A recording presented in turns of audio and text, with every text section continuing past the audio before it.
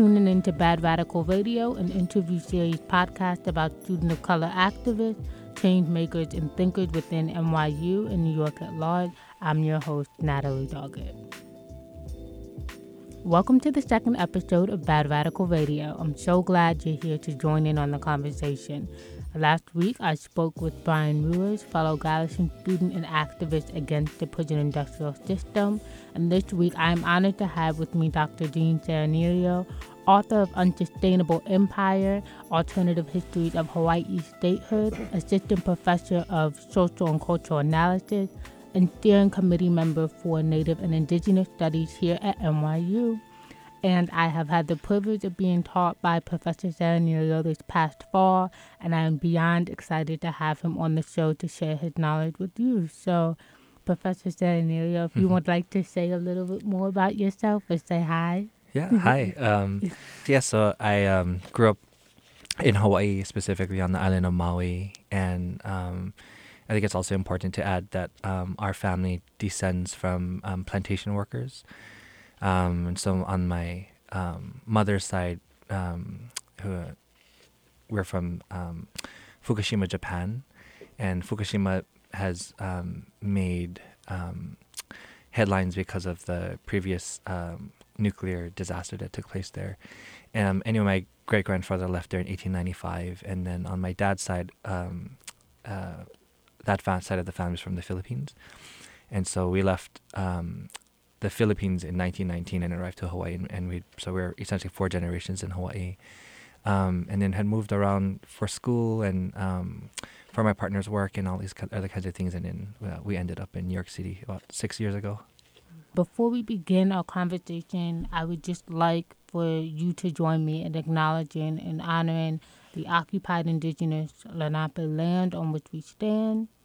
And if you are currently outside of New York City, I encourage you to go to native-land.ca to learn more about the land on which you occupy. All right, so stay tuned for our engaging conversation on capitalist development, indigenous peoples, Hawaii, all of that.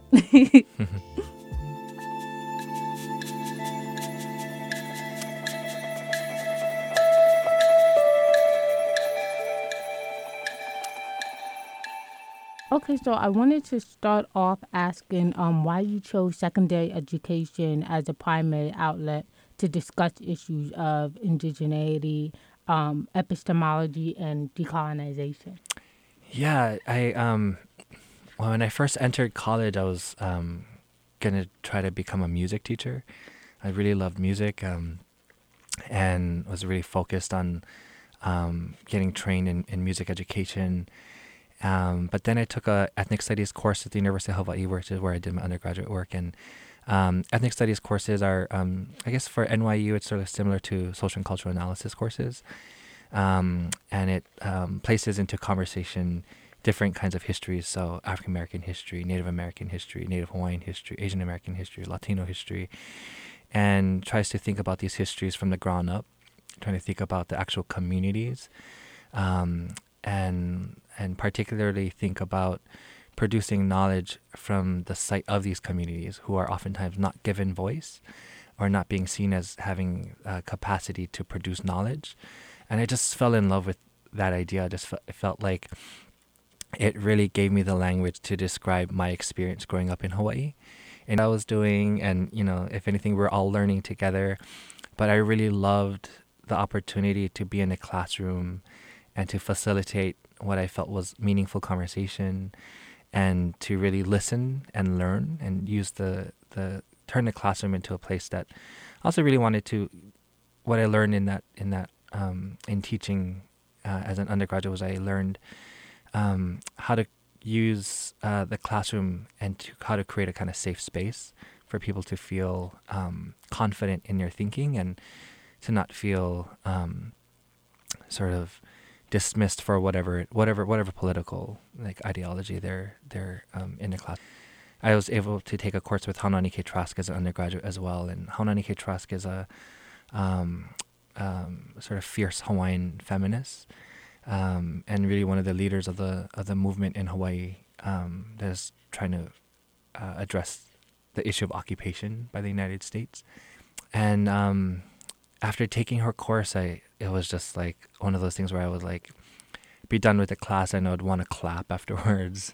Special kind of teachers who don't just teach information, but tries to foster leaders and leadership, and really gave me a deeper sense as to like what the classroom is capable of doing.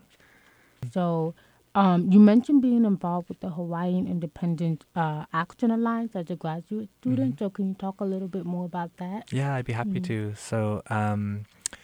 So the book Unsustainable Empire: Alternative Histories of Hawaii Statehood was originally my dissertation on the same topic of Hawaii's admission as a U.S. state. And I did my PhD at the University of Michigan. And that was around 2004. And I knew that 2009 would be the 50th anniversary of Hawaii's admission as a U.S. state.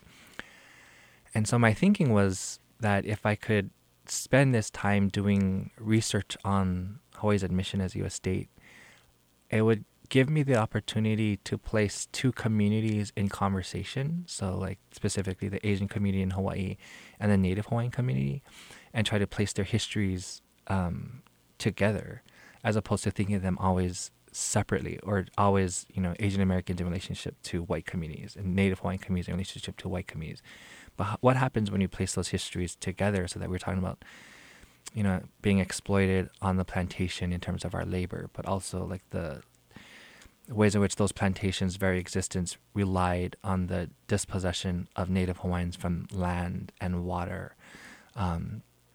After reading an article that I wrote, and he wanted to meet me, and we met, and I told him what my recent work was on, and he asked me to attend these weekly meetings.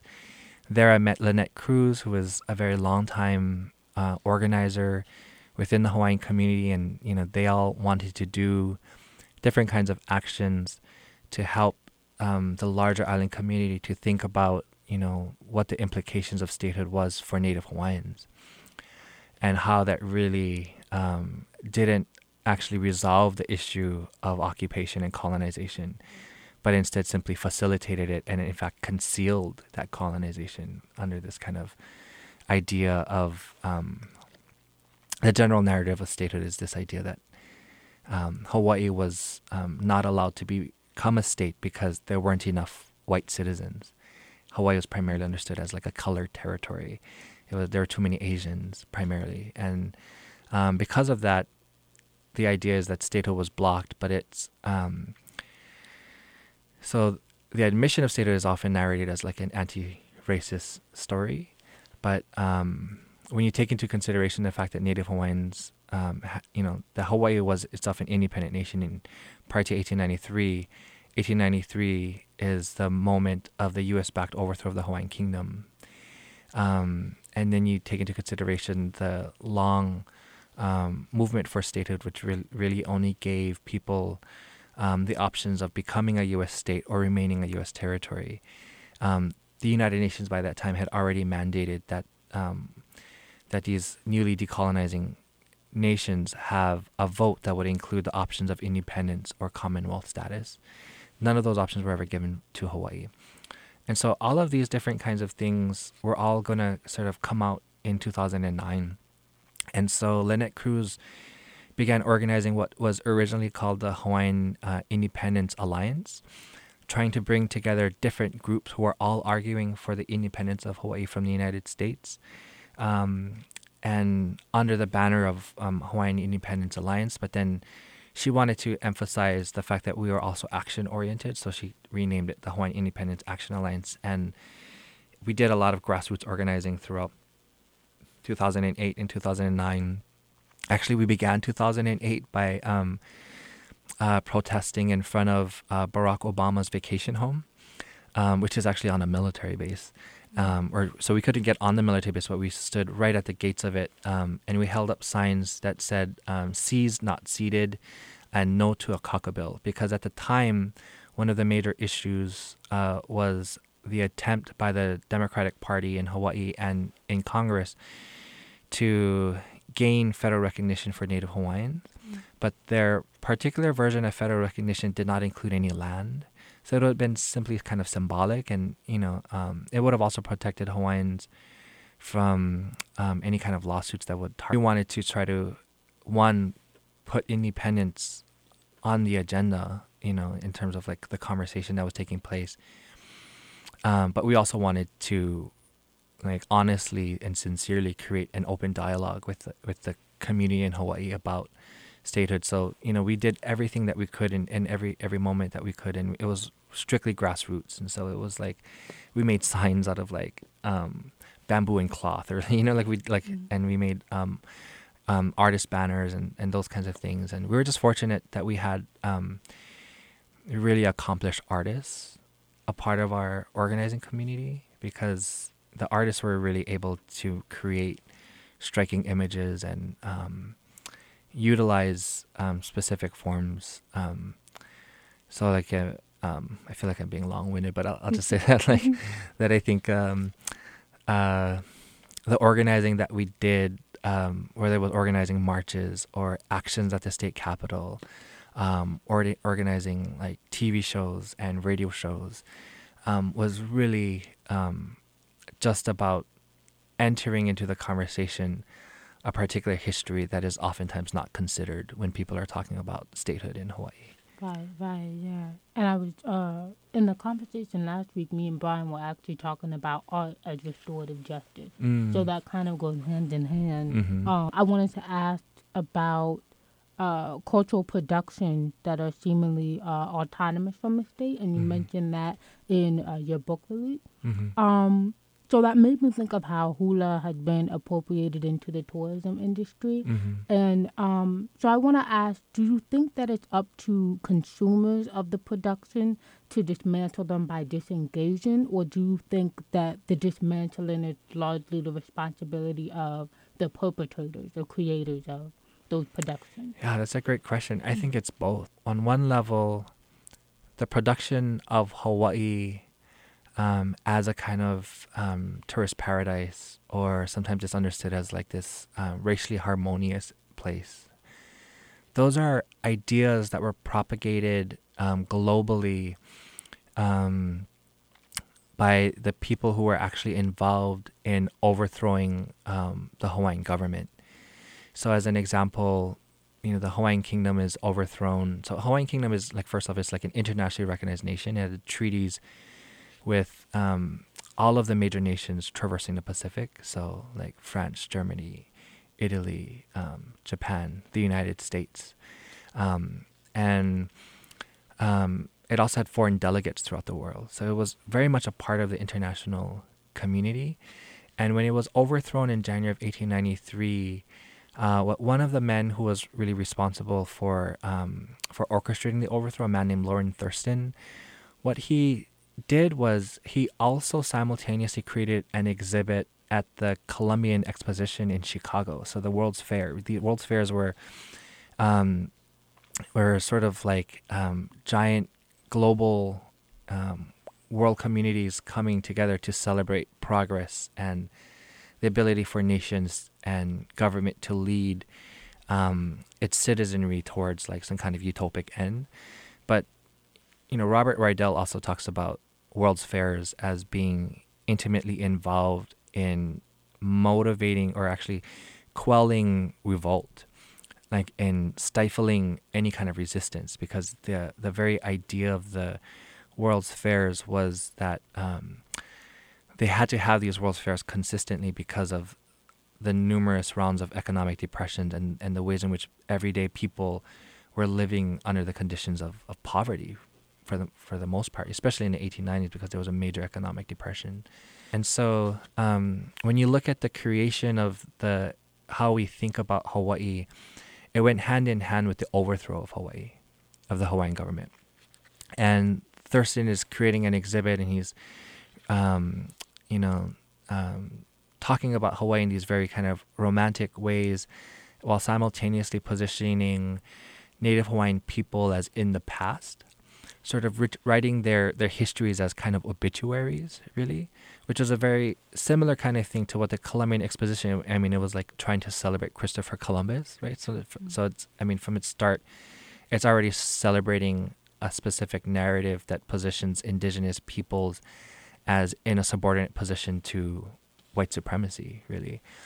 And so the narrative that the United States was trying to create in regards to the Columbian Exposition, in terms of like the 1890 census declaring that the frontier is closed, or declaring that the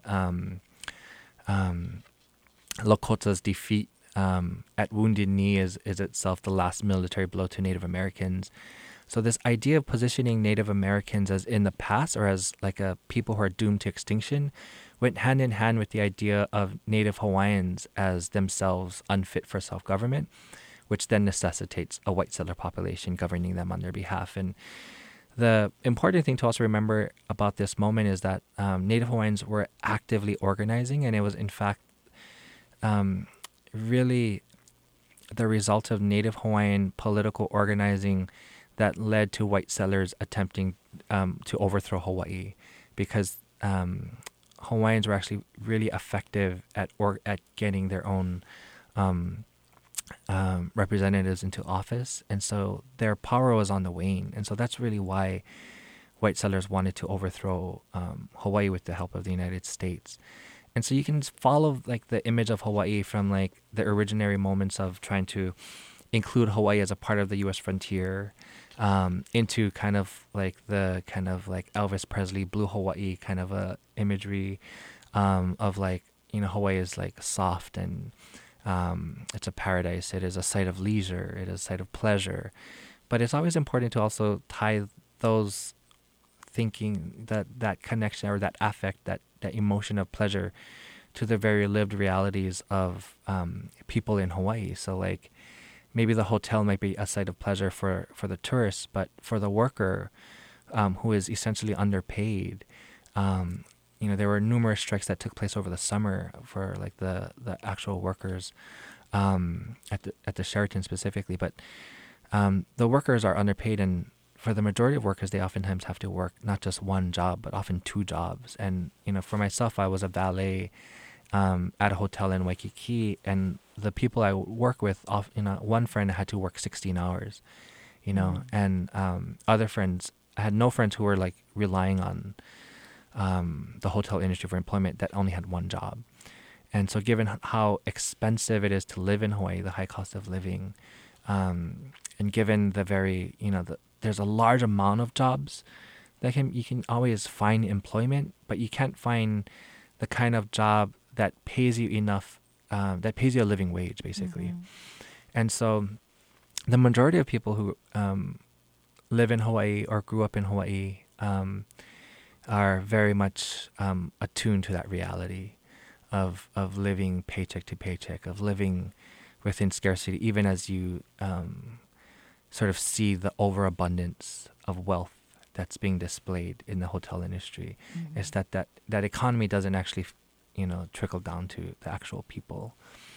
And so the images, I think, have to be thought through in terms of like calling out the tourism industry for painting that kind of lie. And at the same time, the consumer who may not have any access to an alternative vision of Hawaii, you know, I think, you know, we all have to do that kind of work everywhere we go, anywhere we are, and about the kinds of stories that are told about a particular place. But, you know, that's why things like this podcast is important, why education is important, and actually reaching out to people so that they can create a kind of critical sensibility about the things they encounter, whether it's Hawaii or whether it's like other kinds of places. I mean, even New York City, right? Like the kind of story of New York City is like also as a kind of tourist destination, and kind of seeing a metropolis, but you know, what does that story obscure, like in terms of how, you know, what happens to Manhattan when we remember Manahata, when we remember that this is Lenape land, like you began the our podcast with the land acknowledgement. Look, and wherever you go, there's another side to the story that's dominantly told, and it's always up to all of us to try to think critically about what we're being told and to try to get access to the alternative message. Right. And you also mentioned in the same event that Hawaii's occupation by the U.S. is the result of a weakening U.S. Motor production capitalism rather than a strong motor production capitalism. So, thinking about the telescope being erected on Mauna Kea, how do you see that as a sign of weakness? In settler colonialism and capitalism. Yeah. So, the dominant story about Hawaii's relationship to the United States is like the ways in which we imagine continents relate to archipelagos. Continents are sites of power. Continents are manifestations of good government. Island nations or islands in general are oftentimes imagined as sort of like, Haunani K. Trask describes it as like light years away in fantasy, right? Like, and I think understanding this idea that islands' relation to continents is one of subordination, but specifically one of dependence, isn't a kind of idea that really exists within the colonies, within sites of colonization. But when you look at the actual organizing to get Hawaii admitted as a U.S. state, what's actually animating those who are proponents of statehood is not this idea of civilizing Hawaii, or it's not this idea of incorporating Hawaii into a kind of democracy, or, it's actually the fact that in 1893 you have a major economic depression.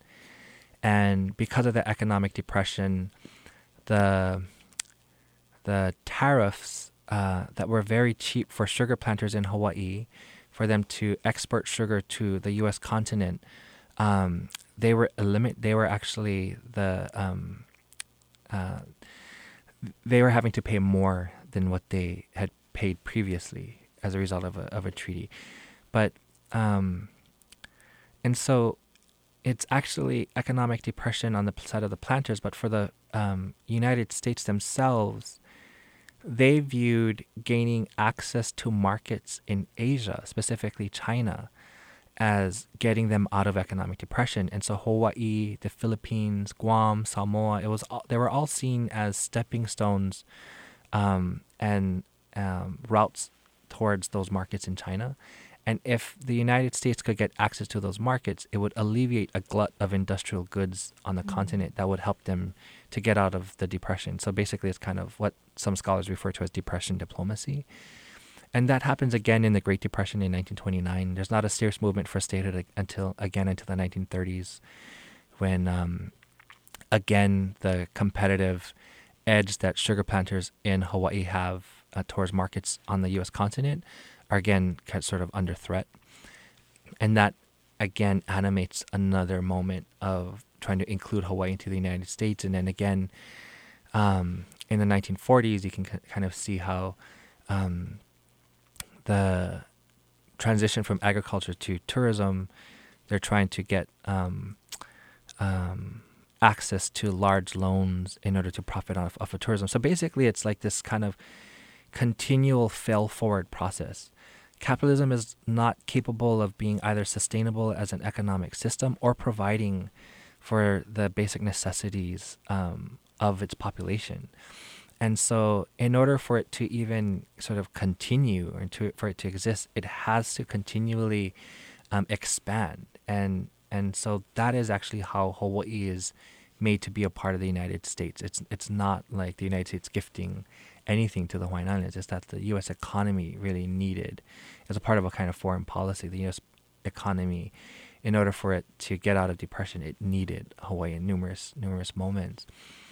And so increasingly, I think I've been trying to talk a little bit about that fail-forward process as leading us to the moment that we're in, which is climate crisis, right? And so we are now in a moment where the very environment that we're living in is itself under threat. And it's under threat because of whether we're talking about industrial agricultural models, like transporting your food across thousands of miles, right? Like that's actually 40% of all greenhouse gases caused by those kinds of things. Um, like whether we're talking about rising sea levels or like non-human extinctions, all of these different kinds of things all point to the failures of capitalism being environmentally sustainable. And even as like increasingly people are talking about colonizing other planets now, right? So Elon Musk is sort of talking about like colonizing other planets as a resolution to the problems of climate crisis.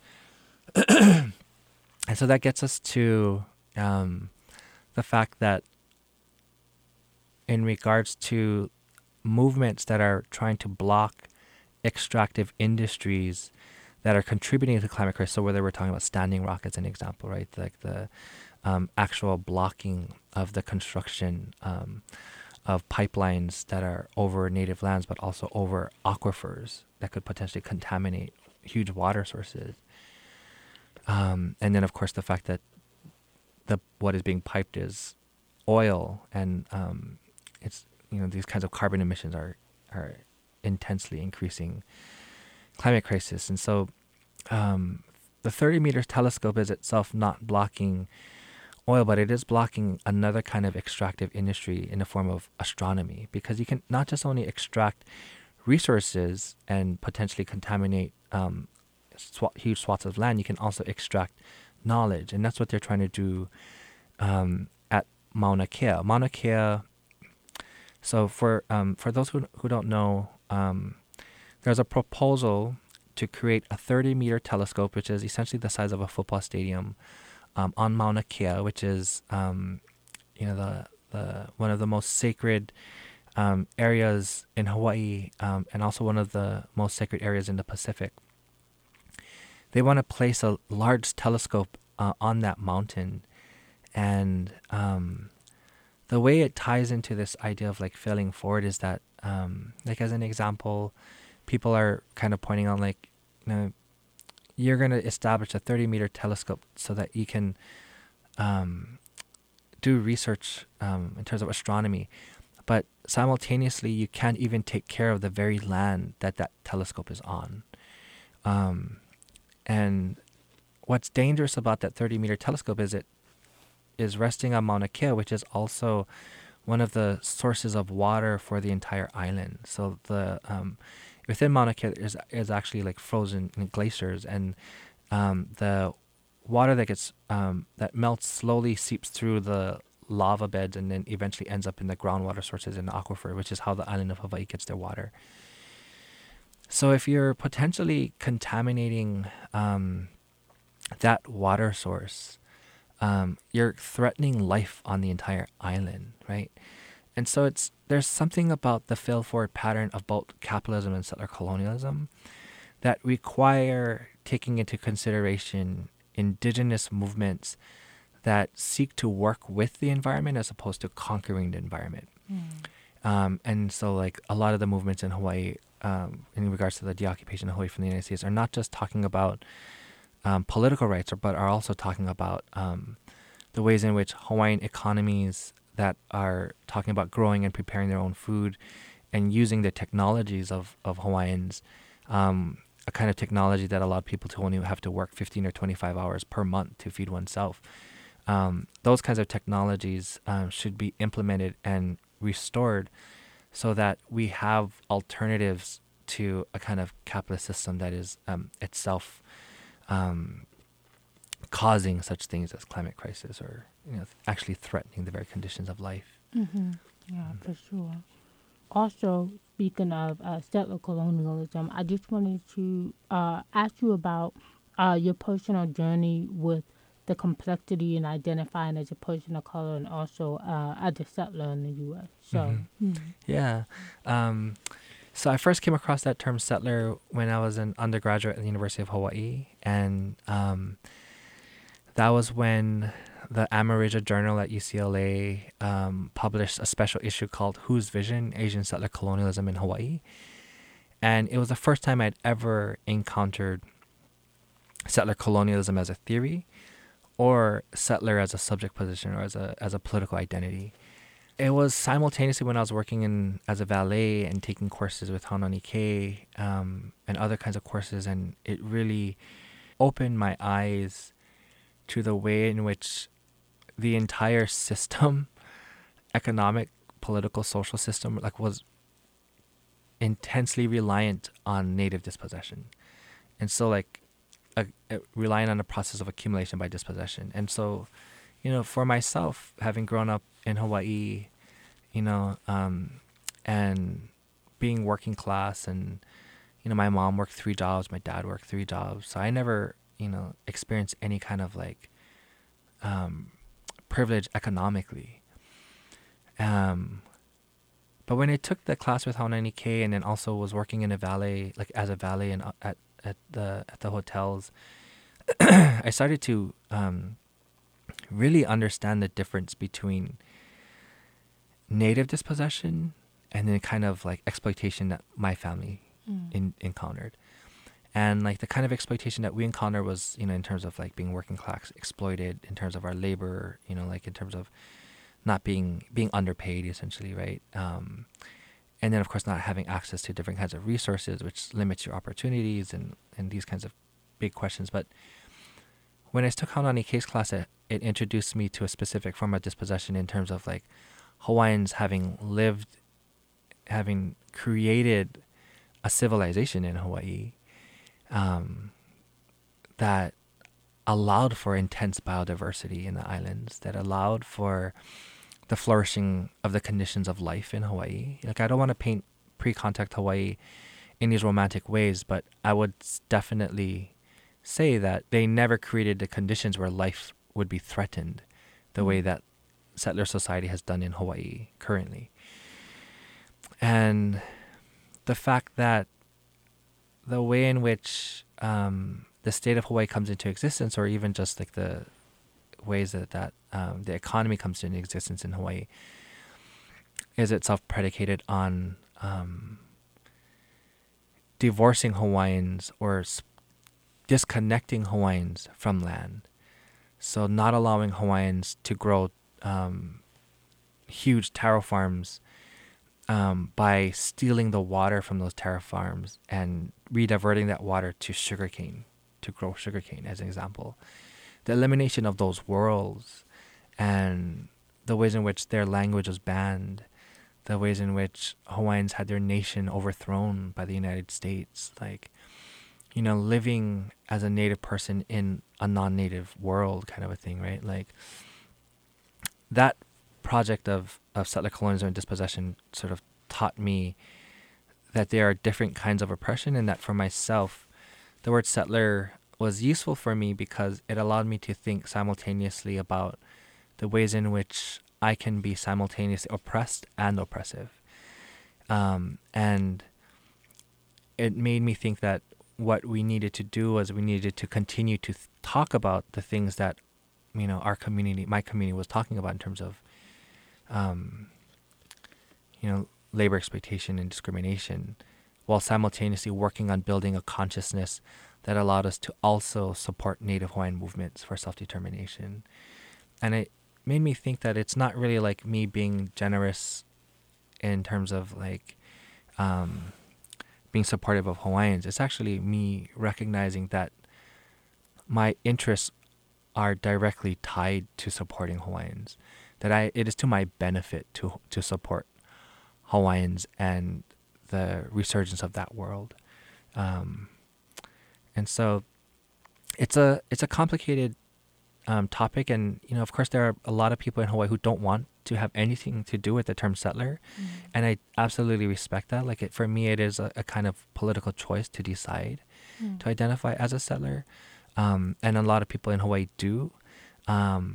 But I think the larger question is less about the word settler than it is about what the word settler is attempting to get us to talk about, which is the ways in which our everyday practices can potentially be involved in facilitating the dispossession of Native Hawaiians. So, for instance, I always try to make a point to say that, migration is not colonization, right? Like, it's not in and of itself colonization, But when you do immigrate to a place where the indigenous peoples and their land and culture and resources are under contestation, the choices that we make as non-white, non-native communities can either bolster a colonial system or it can do the opposite. It can actually bolster a native movement for deoccupation.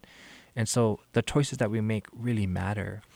And I'll just end by kind of giving like another kind of example. Like my grandfather worked on the sugar plantation. He was a surveyor, so they would survey the land and they would help to figure out how to move water from one area of the island to irrigate the sugar.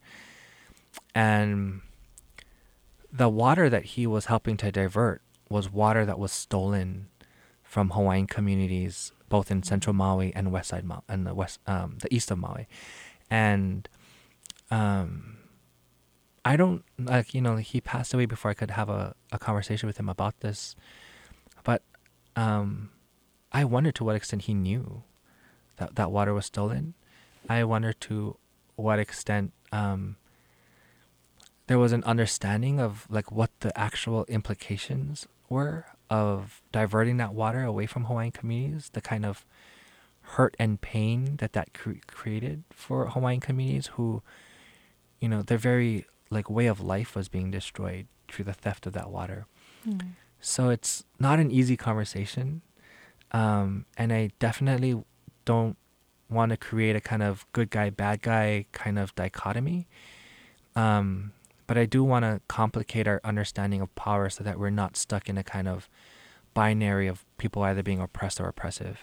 I actually think it's more important to have honest conversations and to meet people where they are by thinking critically about the ways in which we can talk about the ways in which power targets us and oppresses us and exploits us, but also the ways in which power works through our words, our silences, our ambitions, and it's really like the kinds of things that we have control over. It's like Gracie Boggs, I think, says it best when she says, like, if you want to be engaged in a movement and you want to create radical change, begin with yourself. Begin with like challenging your own preconceived ideas and challenging your own actions, and by doing that, you begin to become more open to other ways of being and other ways of knowing and other ways of responding to our contemporary moment. I'm going to wrap up with just one last question, asking if you have any project you're currently working on, or like the classes you're teaching. Yeah. So I think the big thing right now that at least in regards to NYU, is that we're always actively trying to hire Native faculty. Right now, in terms of Native faculty that teach Native topics, Liz Ellis in history, who we both know, she is the only Native faculty. So we're actively trying to hire, and we're hoping to get approval to do a hire next year in Native American Studies. But that's still in the works, and we're constantly trying to build the program. So we were successful at building a minor in Native American Indigenous Studies, and that minor's very important in terms of like actually allowing students to take topics in Native Studies topics and to get credit for studying Native Studies on their diploma. And so that's some of the things that we've been really trying to do. I'm also involved with Decolonize This Place and the organizing that we did with the American Museum of Natural History, and trying to get them to remove what can only be described as racist exhibits, and their portrayal of Native peoples as in the past. And so those kinds of conversations have been taking place. But there's like always so much work to be done. But I think we're all doing the work that we can with what we have in the spaces that we're familiar with. Again, thank you so much for thank coming. you. And I always enjoy listening to the knowledge you have to share. So that concludes the second episode of Bad Radical. I hope you gain new knowledge from our conversation and you feel encouraged to put that knowledge to work in your own practice. Thank you so much for joining us on the second episode. I'm Natalie Doggett.